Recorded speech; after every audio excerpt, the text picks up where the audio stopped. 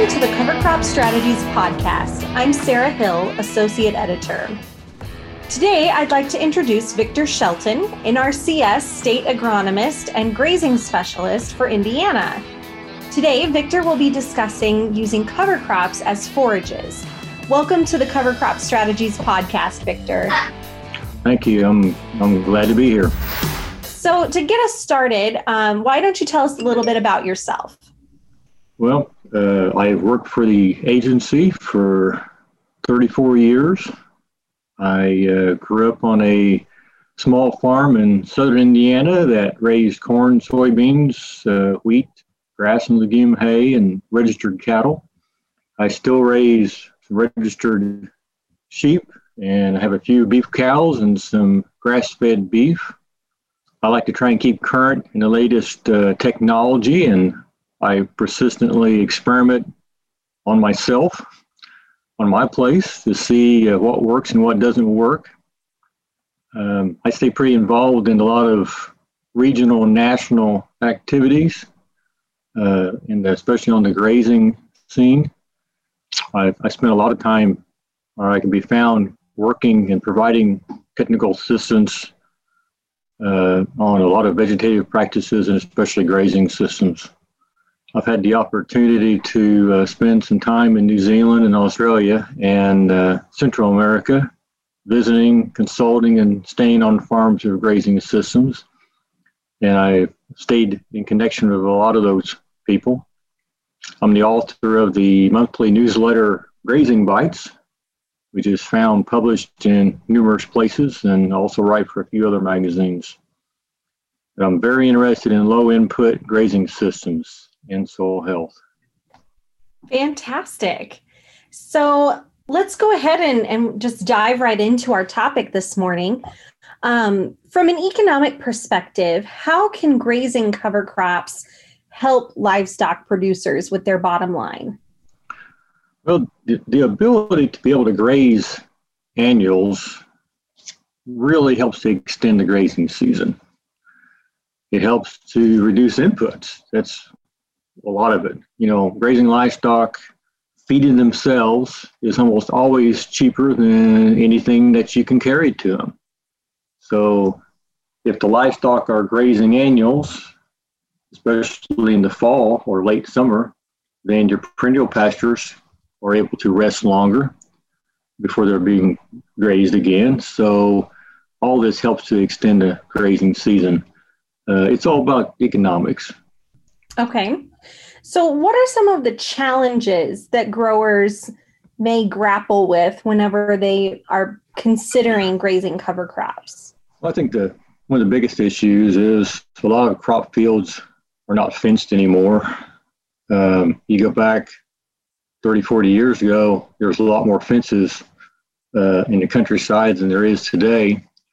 And so it comes real quickly to the question, do you have the infrastructure or are you willing to build it? Then livestock also need water. So water needs to be available at the field that you want to do this in. Now, this can be accomplished by permanent or temporary pipelines or possibly hauled, depending on the time of the year. I'm talking differences in temperature, humidity, and even the forage that's being grazed, and the water content in it, and also whether that livestock is dry cows or growing or lactating animals. The water needs to vary a lot, but we still have to have water to them. And some years, like this year, we have a lot of areas that have been lacking in moisture, so it can get challenging to get annuals up and growing. Unfortunately, it does take rain, but most of these things we can figure out ways around and make it work. Okay. So let's talk about what are some strategies that livestock producers can use to utilize cover crops to extend that grazing season?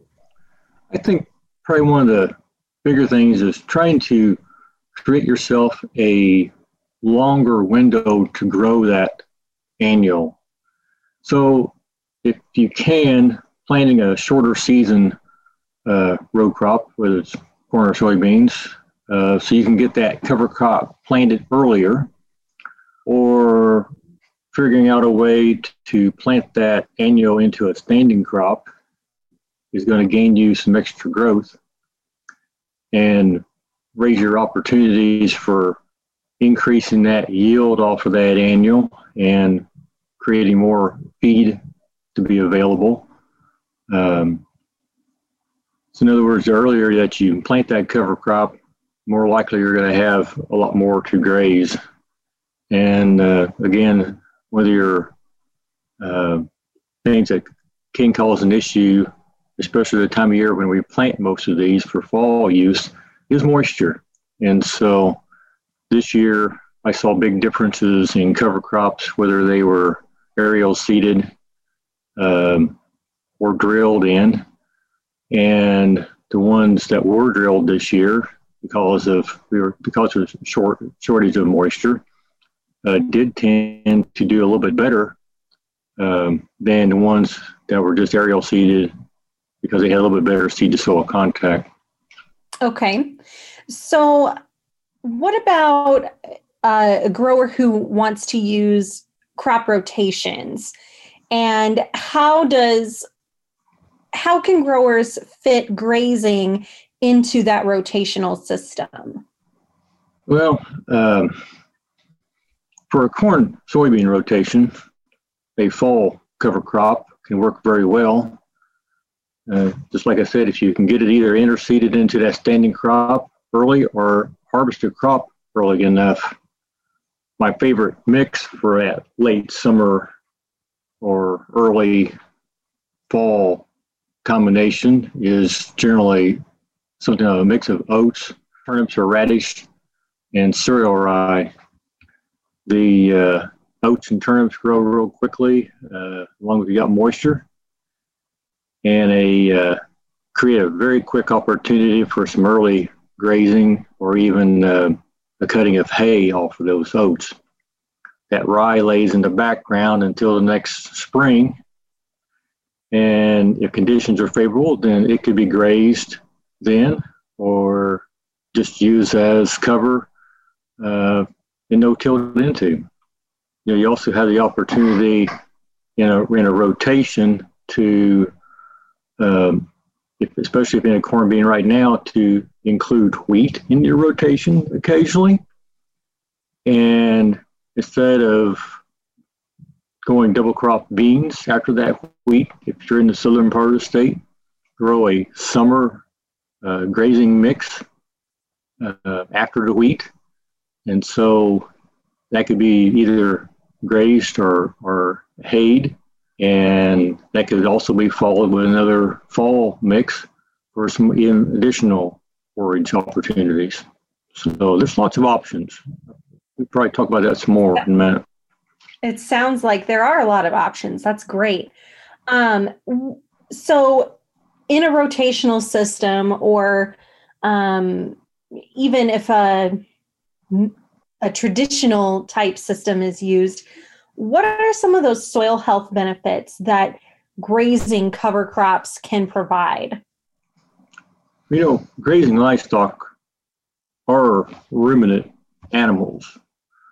They're able to convert forages into energy and use those. Their stomachs are essentially fermentation vats. And so grazing livestock help to add or increase microbes into the system and help to turn that rough forage into even more usable nutrients faster. You know, grazing livestock basically help to feed the underground livestock, is what I like to say. If we consider the soil health principles, you know, two of those are maximizing continuous living roots and maximizing biodiversity. Well, those two principles focus on feeding soil organisms and increasing the mycorrhizal fungi and increasing organic matter in the soil. And the other two, maximizing soil cover and minimizing disturbance, protect the soil and soil life. And so they protect the soil from erosion and help maintain or increase the stable soil aggregates and organic matter, but more importantly, buffer against temperature and moisture changes. The grazing livestock, when they're out there, are just another tool to help accomplish a goal and to help, manage the system. But they do help speed up the process and improve nutrient cycling. Livestock can be a form of disturbance, so it must be managed. But if it's done correctly, then can certainly help the system rebound. And there's also benefits from the manure that is distributed across the field. And if it's managed properly, it's going to get spread quite evenly. And there's certainly some good nitrogen benefits from the urine from especially beef cattle. And that's very beneficial for the next crop. And the cover crop that you're grazing will help capture and utilize that nitrogen so it doesn't leave the system. Okay. So you kind of alluded to this earlier, but let's talk about it a little more in depth. How does weather influence grazing cover crops? Well, it takes moisture to get cover crops up and growing. And it also takes enough to produce a yield that's enough to graze.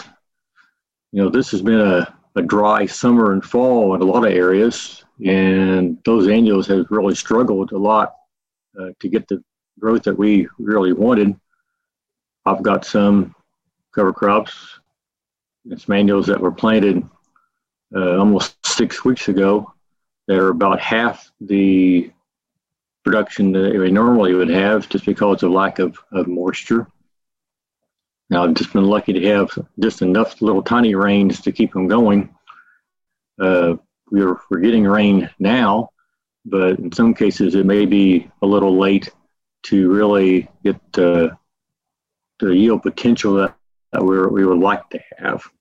But when it comes to grazing those annuals, it's always best to have drier ground. So if it had rain earlier, we'd probably be in a really nice situation right now, or before these fall rains hit, for some grazing opportunities. If we happen to have a really wet period, then sometimes it's best to just wait until the ground is frozen to graze those annuals. So we want to make sure we reduce any potential negative impacts, especially compaction. Now, in most cases, any possible compaction that might occur from the grazing events are typically minimized by the cover crop roots and also winter freezing and thawing. But it's all workable, and we just need to watch soil conditions and figure out a game plan ahead of time. So time-wise, if a cover crop doesn't get as much moisture and as much growth, how can that affect the length of the grazing season? Well, unfortunately, it can have a major impact on it. In looking at, in particular, some annuals that I have, I may have had potentially. I'm just going to say that I probably have half the grazing opportunity now on those, or grazing time frame I would normally have, just because of lack of sufficient growth this year, and that was purely because of lack of rainfall, and that happens. I think that's one good reason. The earlier that we can get these annuals planted in late summer, And I generally tell people if you have the opportunity to do it in mid to late August, go ahead and plant it. Whether you're interseeded into a standing crop or you've taken that part of that corn crop off for corn silage. There's a grand opportunity right there to get that cover crop or that annual planted early. So the earlier you have it planted, the more opportunities you're going to have to capture any rain that may come. And then that's going to increase yield from that point on. Sure. So for example, if a livestock producer maybe doesn't want to deal with grazing cover crops, or on the other side of the coin, if there's a crop grower who does not have livestock, but still wants to maybe capitalize on some of the economic benefits of making those cover crops available to livestock producers, what might be some options for those different types of producers? Well, I think it's a great opportunity for livestock producers to pair up with their neighboring cropland farmers, and it certainly could benefit both parties. I also think it's a especially good opportunity for new livestock producers who are perhaps short on pasture or acreage, and with some good planning and good management, and maybe even perhaps a bit of luck, they could probably be able to handle more livestock than their home base could normally handle by working with their neighbors who have cover crops that they'd like to see some additional benefits out of. There are livestock producers, right now that ship cattle south almost every winter to graze on annuals. So I think there's a lot of opportunity here to do that. And there's no reason why we don't take that opportunity more.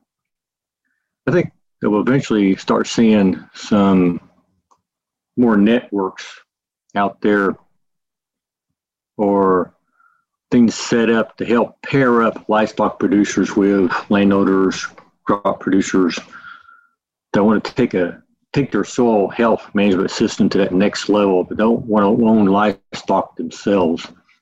And I know that's already happening in some areas, and I think we're going to see a lot more of that as people get more comfortable with cover crops and want to see how far they can take them. Okay, sounds great.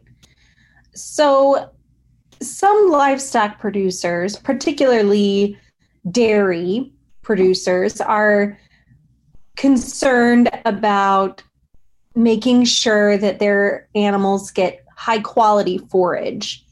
How can growers make sure that those cover crops that maybe they're using for grazing or even harvesting and feeding those cover crops, how can they make sure that the quality remains high? Well, that's actually not that difficult. You usually start with a good mix or a monoculture that will meet the needs of the livestock that you're going to be grazing. Most annuals are good quality feed to start with, especially when they are maintained in a more vegetative stage. You look at something like cereal rye or wheat or triticale. It starts out very vegetative, and you're going to have extremely high quality of forage right there. But like any plant, that once it starts to mature, it's going to start picking up fiber, and the protein content and energy content is going to drop in that some. And so you want to plan most of your grazing when that is still in the vegetative stages. Some things like turnips or other brassicas are really high in water and they're low in fiber. So they are best paired up with either a grass, or you're going to need to supplement with a little hay for some fiber. that forage has got to stay in their system long enough for them to absorb those nutrients. So if they're only grazing turnips, it's going to go through the system really too fast. They're not going to be able to maintain that map on their rumen. Those are the animals I tell people you don't want to stand too close behind. But you can certainly meet almost all your nutritional needs, the most grazing livestock quite easily with annuals. That's a plus for them. So it sounds like there's quite a bit of management that goes into grazing. You're not spending time feeding the cattle, but you're spending your time doing other management type tasks. What are some common issues or problems that you see growers make, or mistakes that they make whenever they're managing grazing cover crops? I think most people think they don't have time to manage livestock, but if they were in a lot, they would be doing something with them also, most likely, or carrying feed to them. And so we have to kind of get our minds wrapped around this is a different type of feeding system. I think one of the first things I usually notice is some people want to allow basically what I call free grazing of the entire field instead of strip grazing it or allocating it out. By providing a new allocation with temporary fence every day or so, you really increase the efficiency of the forage harvest, and you have less loss from trampling or soiled forage. If you are just moving across a field with your grazing livestock, then it's pretty simple what you need for tools.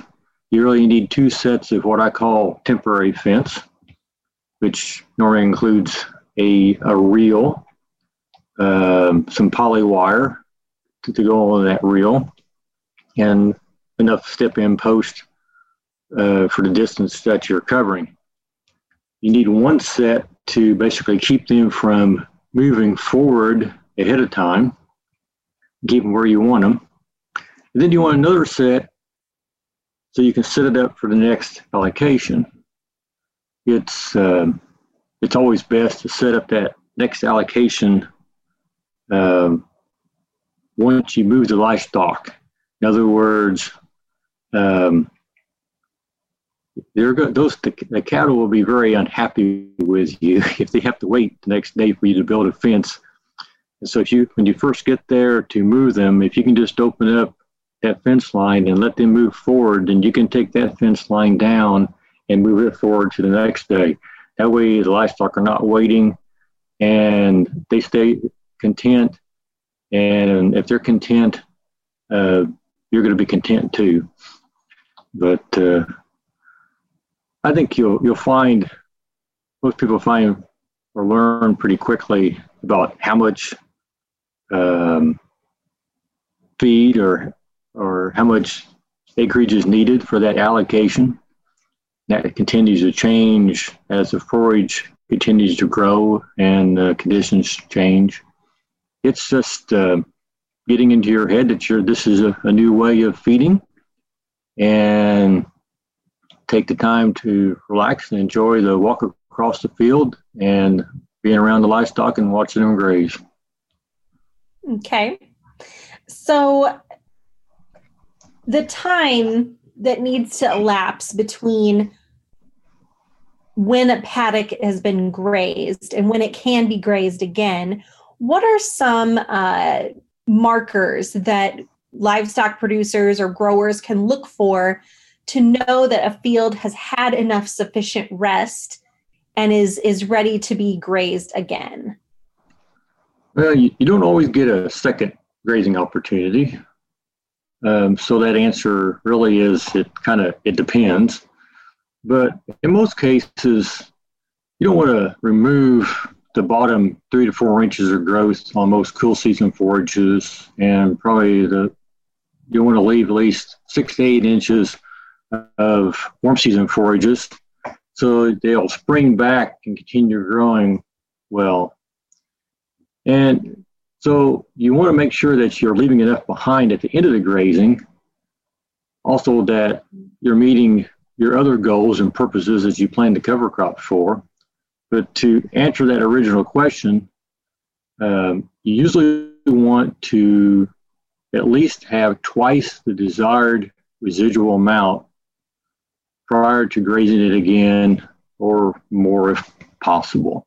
Again, in time frames, especially in spring growth, where the forage is growing extremely fast and it's trying to get into more mature stages, and it's real hard to stay ahead of it. And in that case, a lot of times you just keep grazing it as long as you got the soil conditions out there, and up to the time frame that you're ready to terminate it and go back into your cropping system. Okay, so let's talk a little bit about the economics of grazing. Specifically, why is grazing a more economical choice than maybe harvesting forages and then feeding them to livestock? Well, I think that's pretty simple. I tell people all the time, if a wheel is turning, you're spending money.